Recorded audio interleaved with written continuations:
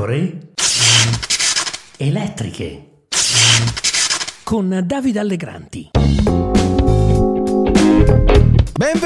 Benvenuti, qui Davide Allegranti, nuova puntata delle pecore elettriche. Questa è la settimana in cui i partiti dovrebbero dire, almeno fino alle elezioni europee, una parola chiara sulla questione del terzo mandato. Stamani il PD riunirà la direzione nazionale per una valutazione della situazione politica, c'è scritto nella convocazione, insomma vorrebbe dire tutto e niente, e quindi il PD potrebbe discutere anche del terzo mandato, visto che l'argomento non interessa solo la destra, alle prese con il duello fra Lega e Fratelli d'Italia, ma pure il partito di Elly Schlein. Un gruppo di amministratori del PD da tempo sostiene la necessità di permettere un ulteriore mandato a quei sindaci che ne hanno già fatti due e ha appena presentato un documento alla direzione nazionale che ha per oggetto l'abolizione del vincolo di mandato per gli amministratori.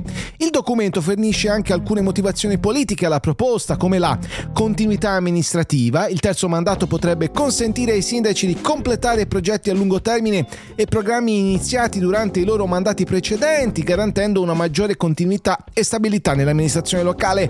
C'è poi la questione dell'esperienza e della competenza, scrivono i promotori del documento. Un sindaco che ha già servito 2 mandati potrebbe aver acquisito una vasta esperienza e competenza nel governo locale, il che potrebbe essere prezioso per affrontare sfide complesse e guidare la città verso il progresso. In più, scrivono gli interessati, sostenere il terzo mandato potrebbe essere interpretato come un'affermazione della volontà popolare, consentendo agli elettori di decidere se desiderano o meno confermare il loro sindaco per un ulteriore mandato, per non parlare del fatto che potrebbe essere una risposta alle esigenze locali. In alcune circostanze, specialmente in contesti caratterizzati da particolari sfide o opportunità, mantenere un sindaco ben consolidato potrebbe essere la risposta migliore per rispondere efficacemente alle esigenze specifiche della comunità locale, e via così.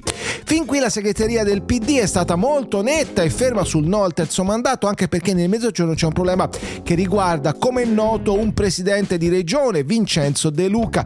Il presidente della regione Campania aspira al terzo mandato contro le volontà di Elly Schlein e dei suoi. Oggi potremo capire qualcosa di più e magari potremo anche capire qualcosa di più sul fronte del destra-centro, visto che l'emendamento per il terzo mandato per i presidenti di regione è all'esame della Commissione Affari Costituzionali del Senato, insieme peraltro al DDL sul premierato. Incroci pericolosi per una maggioranza che discute parecchio anche sul terzo mandato, come ho raccontato venerdì scorso sulle pecore elettriche. Fratelli d'Italia non vede l'urgenza dell'emendamento. La Lega ne ha fatto un cavallo di battaglia anche per permettere a Luca Zaia di ripresentarsi. Nel suo caso, peraltro, sarebbe un quarto mandato ed evitare che la Regione Veneto finisca nelle mani degli alleati di Fratelli d'Italia.